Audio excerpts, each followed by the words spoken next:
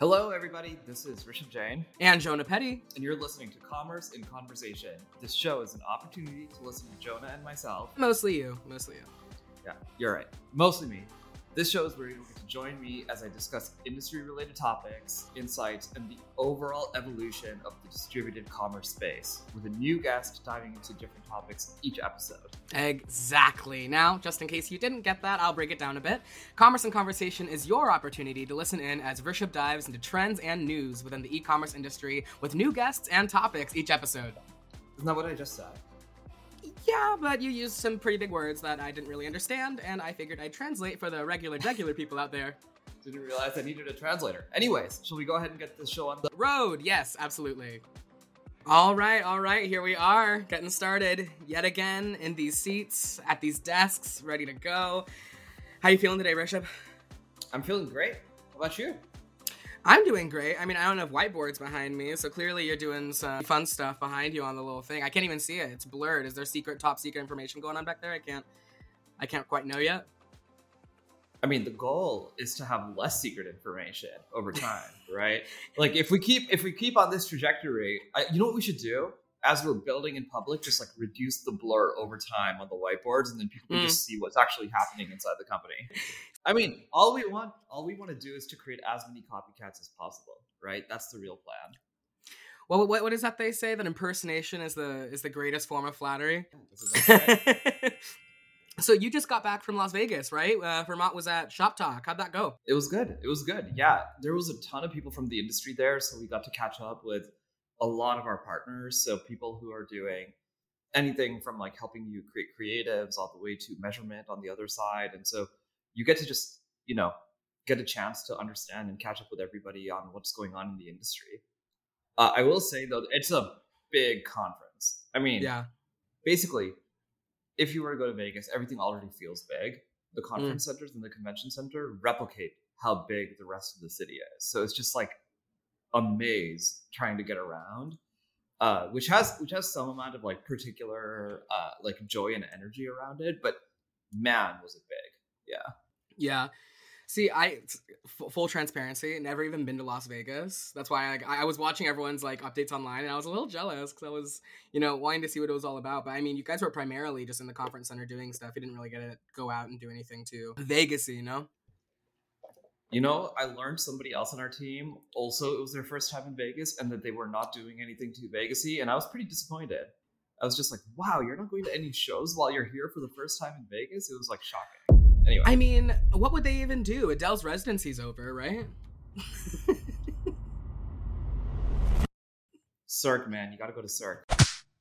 So I think now will be the time. Let's go ahead and get into some top of mind that I wanted to discuss with you. I've been looking around on LinkedIn, and within the company, we've been talking a lot about AI and utilization of it, and that kind of stuff. So there have been some really significant shifts in the professional world around AI and its utility. It's gaining a lot of mixed reactions. So I'm curious to know your point of view on, the impending doom of the planet because of the robots. And also I was curious if, in your opinion, are we living through the real life adaptation of iRobot featuring Will Smith? Anything that features Will Smith is probably pretty good, from like a storyline point of view. Not like, Oscar antics withstanding. I was going to say, keep my wife's name. Yeah. It's, So the changes in AI right now are like really kind of shocking. And I think like the interesting thing is, on the one hand, it seems like things are moving super fast, but then actually just going back to being at Shop Talk this past week, as you walked around, you kind of noticed something that all of a sudden I like didn't see AI for like 3 days. And it just makes you sort of realize like, hey, this thing is like going to transform the world in a really big way. But actually the adoption pace, even though it feels really fast on like Twitter and, all these different places, the adoption pace when it comes to like real adoption in terms of business workflows is going to take a little bit of time, because there's a lot of industries where you need people to actually help those industries pull forward. And so, I think like the opportunity is now to build AI tools, but it's going to take a real work to get real business adoption. Yeah. No, that makes sense. I know that like before I started here at Vermont, I hadn't really experimented at all with AI, and in working with it and getting more familiar with it and starting to adopt it into my daily routines, kind of like I use it for calendars, to-do lists, generating kind of like a baseline that I then build off of. It's been really, really, really helpful, and I'm really curious to see the other ways that we can build in, especially like marketing efforts, like automating post schedules, things like that. That's all going to be really, really helpful, especially, we have like a smaller team right now. And so maximizing all hands on deck, even if those hands belong to Beat Bop robots. So I'm pleased to be welcoming Ferment's own head of product strategy and design and our resident AI chief, Aless, to the pod today. We're so excited to have you on, and I can't wait to jump into the topics we wanted to discuss. Yeah, excited to be here. This is I listened to the first episode in my car, and even though you're two colleagues, I kind of forgot that I was listening to two colleagues. It felt like a legit podcast, which is a compliment, I guess. Yeah. I mean, we're trying to be a legit everything slowly but surely, right? Yeah. So legit podcast is definitely on the list of legits. So hey, too legit to quit. Too legit to quit. You're a dynamic duo. Yeah, man. So, hey, look, I could do an intro, which would just make me sound like I'm being like a fanboy or having a crush on you. So why don't you do an intro of what you do, who you are, and what you do here at Vermont? Yeah, sure. Yeah, so my name is Alessandro. I'm half Swedish, half Italian, if that's relevant. I currently live in Los Angeles, and I've been with Pharmat for about a year now. And my role at the company is, as you said, like being the head of product strategy, and I also receive the product design and product marketing teams. So in a nutshell, that means that I think about, what product we should build, how we design the product, and how we approach the narrative of the product, which is for a startup very important, right? Yeah, that's basically what I do in a nutshell. Why? Yeah, what made you decide to do that? By the way, like, what sort of led to this? Like, hey, I feel like I'm a product guy from soup to nuts. What made you decide to get there? Yeah, that's a great question. I mean, I started out working in tech, if you will, like through design, like UX, UI, building, products and web applications. And, as you become more and more of a technologist, right, the appetite for understanding like product strategy and how digitization, like in general, just changes the landscape for any industry. That was a very sort of compelling space for me. So it was kind of natural to morph, if you will, into more of a product strategy role and do less and less kind of like hands-on design. And also, quite frankly, I don't think I was as good as the design work as strategy. So I think there's just so many incredible designers out there, and it was I found it hard to sort of compete on the kind of top level there. So strategy was something that was more natural for me, and kind of something that came more automatic, if you will. Totally. I mean, when we first met, I remember the first thing that you were starting to tell me about was like all of the various technology shifts that you were seeing when it was coming to like the ethos of Web3. So not necessarily even like the underlying tech that was being used in Web3, but this is like, call it 2 years ago. There were various like tactics and approaches that you could use if you were sort of to take that ethos and like implement it in new interesting ways, right? And like I remember even at that time you were like tinkering with all sorts of new tools that were being released as we were talking about like, hey, what do we actually want to do here at Fermat?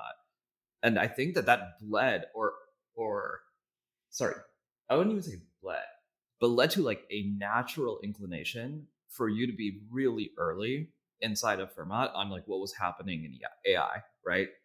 I remember we had like a meeting where you were just like, man, we've got to start paying attention. Like this is an explosion. And then, so the last few months have been all about AI, which is the topic for today. When did you start to get excited about the impact that AI could have for us? Yeah, I mean, I have a slightly kind of geeky background from my experience at a previous company working with graph databases and graph data science. So I understand kind of like how knowledge graphs, natural language processing, graph neural networks, which are kind of the foundation of many AI models. And if you understood these systems, you knew that they were, very powerful in making recommendations and predicting behavior and that sort of thing. So AI's impact to me was always kind of like implicit in nature. People have heard of that Google, Facebook, Instagram, and TikTok and whatever have, an algorithm that sort of nudges your behavior in a way that may not be fully understood by the user. So to me, that has been what has been sort of the forefront of AI in many ways has always felt slightly academic and almost like opaque for that reason. And the real impact was always in the background, right? Like built by relatively few people and companies who understood how to deploy it, how to deploy AI and machine learning. I think this explosion that you're referring to with generative AI is completely different in the sense that it puts the power of these like large language models directly in the hands of the consumers, which completely changes the game. And I've been as amazed and surprised as anyone else. I think I did not like see this coming with this velocity. I've sort of heard about it at conferences and stuff, but that was just like a few months before the release of chat gpt and like all these sort of generative tools. And right now as a product strategist, it's kind of like Christmas every week. It's almost overwhelming just the pace in which real meaningful progress is happening in this space. So first of all, I tend to agree. I think that the biggest shift that happened was when the interface became consumer oriented, right? Because when you can like capture the like attention of the average person, and all of a sudden, like, you know, you go home for the holidays and people are talking about how they're using chat gpt, Yeah. it's like it just changes the way that people think about it, right? I guess given that that's true, I was actually listening to a Stratechery podcast recently, and he was saying that it was the consumer moment that actually made this like shift such a big thing. But given that it's a consumer moment, how do you think that the impact is going to play out on the two sides? So the B2B side versus the consumer side. And what do you think is going to be the way that like the two sides evolve over time? And then from there, I would love to talk specifically about commerce, but just starting off with just like, how do you think about the difference between the consumer side and the B2B side?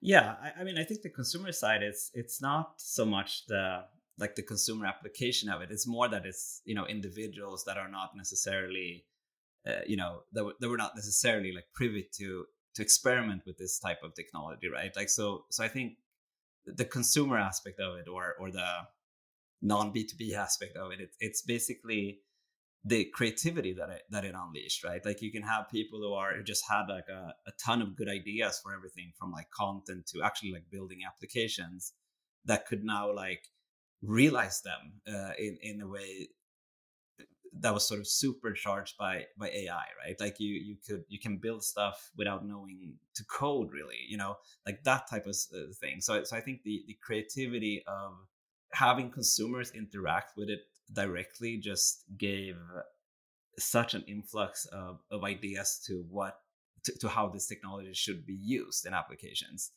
Uh, and I think that was like the big I don't know, breakthrough that you just saw, people individuals building super cool stuff every week, just like launching, with very small teams, launching pretty like impressive products.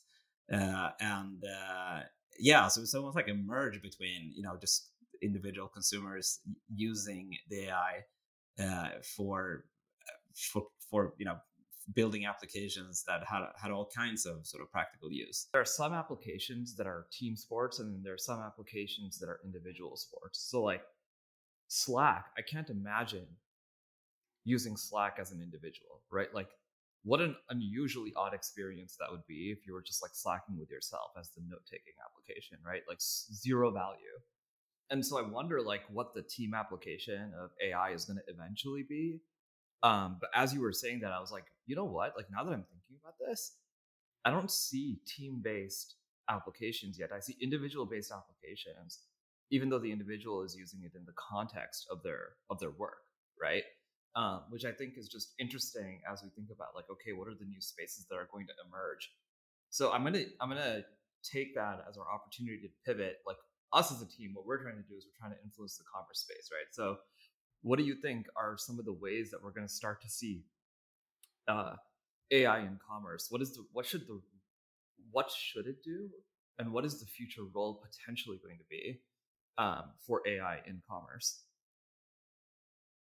Yeah, I mean that's a good question. I think you can almost divide the answer into two buckets, right? Like so there's a world almost like before generative AI and there's a world after generative AI. Before there was actually quite a lot of AI deployed in e-commerce, but typically on the back end, right? Like we've had, personalized recommendations, AI powered chatbots, even though they were kind of crappy, right? Dynamic pricing has been a big thing for AI and machine learning, like voice shopping, like through Amazon Alexa. That's also an AI application. Hyper targeting of ads for marketing, and in those areas, machine learning and AI has been deployed for quite some time. I think if you think about the impact that generative AI will have, I think you have to think about the role content creation plays in e-commerce today, and the way that you acquire customers. So there is essentially two ways to reach consumers, right? Like if you're a commodity product, you rely very heavily on search and reviews, and I think that's going to continue for quite some time. But if you're not a commodity, say like an aspirational clothing brand or something like that, the way that you go to market is through content in social media primarily. And it's fairly established at this point, even if we're just like a few months in, that generative AI brings down the production cost of content and the scale of the variety of content it can help you produce. And that changes the game for e-commerce, I think, fundamentally. Okay, so I wonder. So okay, I've always had this point of view that commerce is fundamentally broken into two types of purchase behaviors. So you have utility purchases, which is just like I always use the example of a light bulb or a battery, right? Where it's like, you know, a battery is a battery, and a light bulb is a light bulb is a light bulb. And so, like I don't mind going to Amazon and saying like, find me a battery or like get me a light bulb. And I could not tell you for the life of me what brand battery I have or what brand light bulb I have. I really could not, right? And so like when I think about my like Amazon purchases or my utility purchases, you're right. It's just like I'm trying to fill a highly specific need that is essentially giving me a commodity product, right? It's giving me an electron or it's giving me a photon. Those are like uber commodities. And so when I think about that, would it be a fair mental model to say, okay, the impact of Gen AI on like Amazon sellers is probably lower than the impact of Gen AI on D2C sellers who are like selling on social platforms, right? Like as a model, is that a fair way to think about it? Yeah, I think so. And I think to me, again, it goes back to like if you accept that content is kind of like the key driver for customer acquisition, to unleash AI to customize and optimize also shopping experiences like native to that content, in everything from how content is generated to the customization of like landing pages, personalization of like the checkout experience and that kind of thing, right? It's a big opportunity for the B2C brands in e-commerce that get that right. And you will be operating at a deficit if you don't. I think it's pretty fair to say. What do you think is going to be the key unlock for adoption for D2C brands? I mean, I think as far as I see, like the ecosystem of like AI tooling evolve. One thing that they all have in common, because they're generative in nature, right? Like it's that they're so easy to use, and I think that's also kind of like the part of this paradigm shift, right? Like that with very simple commands and like very simple UIs, it's fairly like intuitive how it solves for different like sort of pain points that a brand has in their ecosystem operation, and everything from simple stuff that coming up with like effective product descriptions to how you optimize product photos, all the way to more complicated things, right? The unlock here is that it's so easy to do, and it's for companies like us. It's also fairly easy to or easy, I wouldn't say, but it's like there's an opportunity here to like really lean onto these like models to serve up a UI that it's actually fairly intuitive to interact with. So it's almost like a brand new day, I think, for building products, given that so much of the output it's sort of generated in on the back end in a way that feels very accessible, if that makes sense. Yeah, my hunch on this domain is like I think the UIs are super simple to understand and interact with, but the workflows are really messy. So, like, what do I mean by that? Right now, like, let's just say you're interacting with Midjourney, right? Like, I'll just pick a random example. The very first way that you interact with Midjourney is basically through a Discord server, and so like you get images and then now you're going from the images generated in the Discord server to like trying to place them into your like ad workflow, and then you're trying to like go back and forth between that interface and your ad workflow interface, and you're trying to figure out like how do you actually implement your ad workflow, and then now you're having to go through reapproval processes because you've changed your creative, and so Facebook is saying like, hey, actually this needs to get reapproved. And I think like I think my hunch is I think the UIs are really good, but I think that the workflows are non-trivial and people are underestimating the complexity associated with the workflows. I don't know what you think about that. Yeah, I mean, I think there's some truth to that, but I think it's also like a passing problem, right? Like I agree that with like the Discord way of using, Midjourney is kind of like awkward, and it's also not that easy to prompt stuff, right? Like prompt engineering is almost its own it's almost like its own discipline or skill set today. I would bank on that intuition of the utility of how you would use these tools will improve a lot. But I agree with you that workflows are not simple, right? Like, because that becomes ultimately the task here. It's what type of workflows,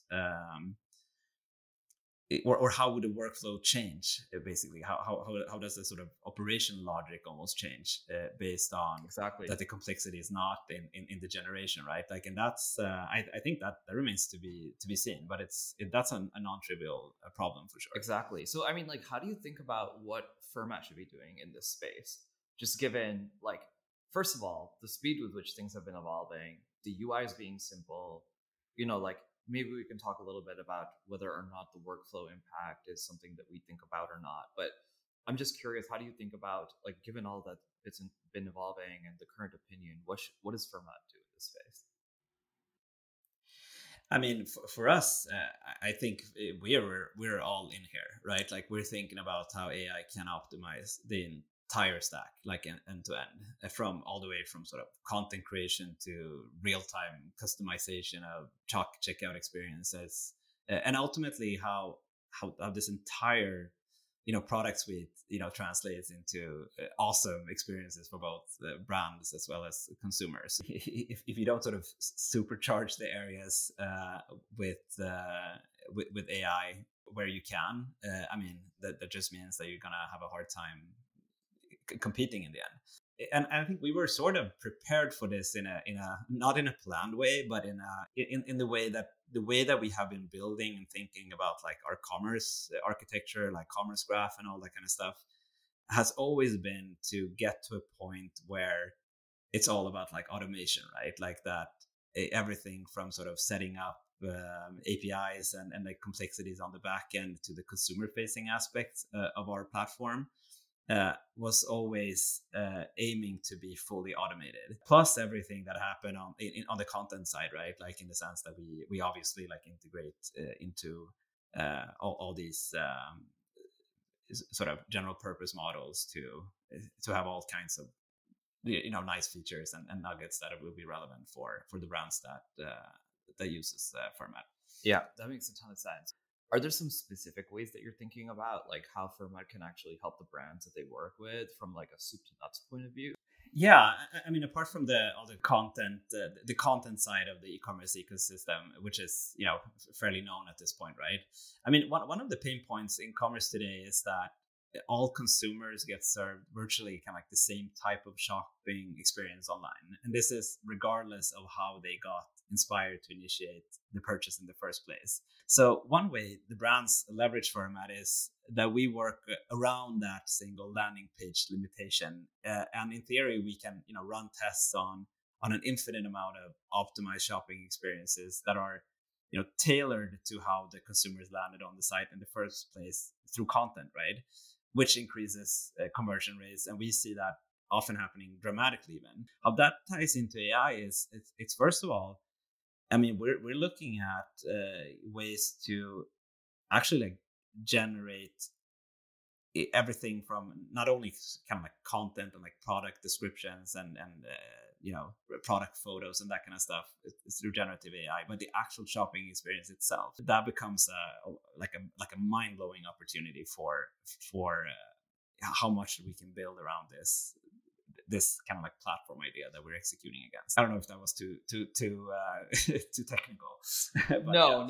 Honestly, I'm super excited. But what I'm going to do is, for whoever's listening, we may or may not have released some concepts on what we're doing here by the time you hear this. But I'm gonna let you look at like what Alessa and the team start posting to hear more about exactly what it is that we're thinking about. But suffice it to say, even I've been surprised by sort of the direction that we're going in. And it's like things that you could never imagine possible 2 months ago, which is just like, hey, I want to feel like I am shopping in the 80s. And it's like, boom, you can deliver an experience that makes you feel like you're shopping in the 80s. Like, imagine that is the thing that you want, and that is the thing that you get, right? And so I think like the opportunity space, like Aless said, because of this set of decisions that we made around our back end is going to like boggle people. It's been boggling my mind. Aless, man, this has been an incredible conversation on AI. I think Jonah's given me the signal that we're like, we're in too deep on the weeds. We gotta let's get us some comic relief. Where are we headed, man? So I thought we'd spice it up a little bit, and last week we did a fun little game of this or that. I think this week we do a rapid fire true or false. AI will eventually replace all human jobs. We'll start with MLS. False. False, or should is false as well. Now, can you ease the public's mind? Because I know this is what people fear, right? Is that AI is going to replace human jobs. Why is that categorically false? Aless, you want to take one? Because people like to work. Yeah. Exactly. Yeah, I think people like to work, and they will come up with with something to do. Yep, that's exactly right. It's just like we're conditioned to adapt to like what are the tools at our disposal, not the other way around. So right. Now AI is only useful for large companies. True or false? Rishabh? Dude, that's totally false. I feel like Alessa made the strongest possible case that actually a massive amount of the use cases we're seeing right now are on single player mode, and like I actually think that spells really good news for especially like the American capitalistic spirit on like a person in their garage just coming up with incredible stuff. Yeah, I'm false on that as well. I think this year has been incredible actually for just like the unleashing creativity from the small players. I do think the very large tech companies ultimately probably end up like winning somehow because the closer you are to owning the model themselves, there's kind of like an unfair advantage there. But for now, I think it's actually kind of inspiring how much you can do with like a little scrappy team as we have a format, for example. Something I was thinking was like smaller creators and influencers, like the amount of TikTok content that just a single influencer can make just by typing in an AI prompt, like what's going to make people laugh? Give me some TikTok content and just whip up like easily 2 weeks worth of filters and sounds from TikTok they could use. The options are endless. On the record, Jonah is objectively the best and funniest podcast co-host of all time. True. Oh, you True. guys. True. Oh, you guys. Oh, stop. Oh, well, we won't spend too much time on that one. In the weightlessness of space, if a frozen pea touches a Pepsi can, it will blow up. What? No. Rishabh is the scientist. Yeah, I don't know. Yeah, no, definitely not. I don't know, Rishabh. According to Google, it said true, but you might know better than Google. In the weightlessness of space, a frozen pea will blow up a Pepsi can if it touches it. It blew my mind. Kind of like the Pepsi can. No. You look That's very not, skeptical. That is not how it works. In space, the only law of physics that so let's just clarify what's happening here. Scientists, enter On your Earth- opinions on- in the chat. On On Earth, this is like on opening Earth, we Pandora's have- box. Yeah, on Earth, there's two issues at play here. On Earth, we have gravity. Everything is like equal opposite reactions, so that's why you have like jet fuel, right? So the reason why a rocket is moving in space through a propulsion system is because like, it's like pushing fuel out in order for the thing to move forward. Okay, so these things will just bounce off of each other.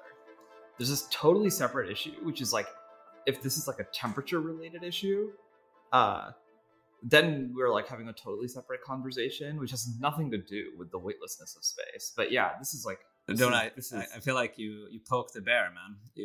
I think I did. Yeah. I think we need to get a couple of NASA scientists on the pod in a future episode. I think that needs to happen now. All right, man. So before we have to call in the cleanup crew for my explosion at the explosion question, So it's me. I'm the cleanup crew. I want to make sure that I have the opportunity to thank Aless for spending the time today and walking through sort of what are we seeing in AI and what Fermat is excited to do in this space. Thanks, Aless, for joining. Yeah, Thank you, This Les. is awesome. Thank you, guys. Really, really fun time. We'll see you guys next time. Thanks for listening. See ya.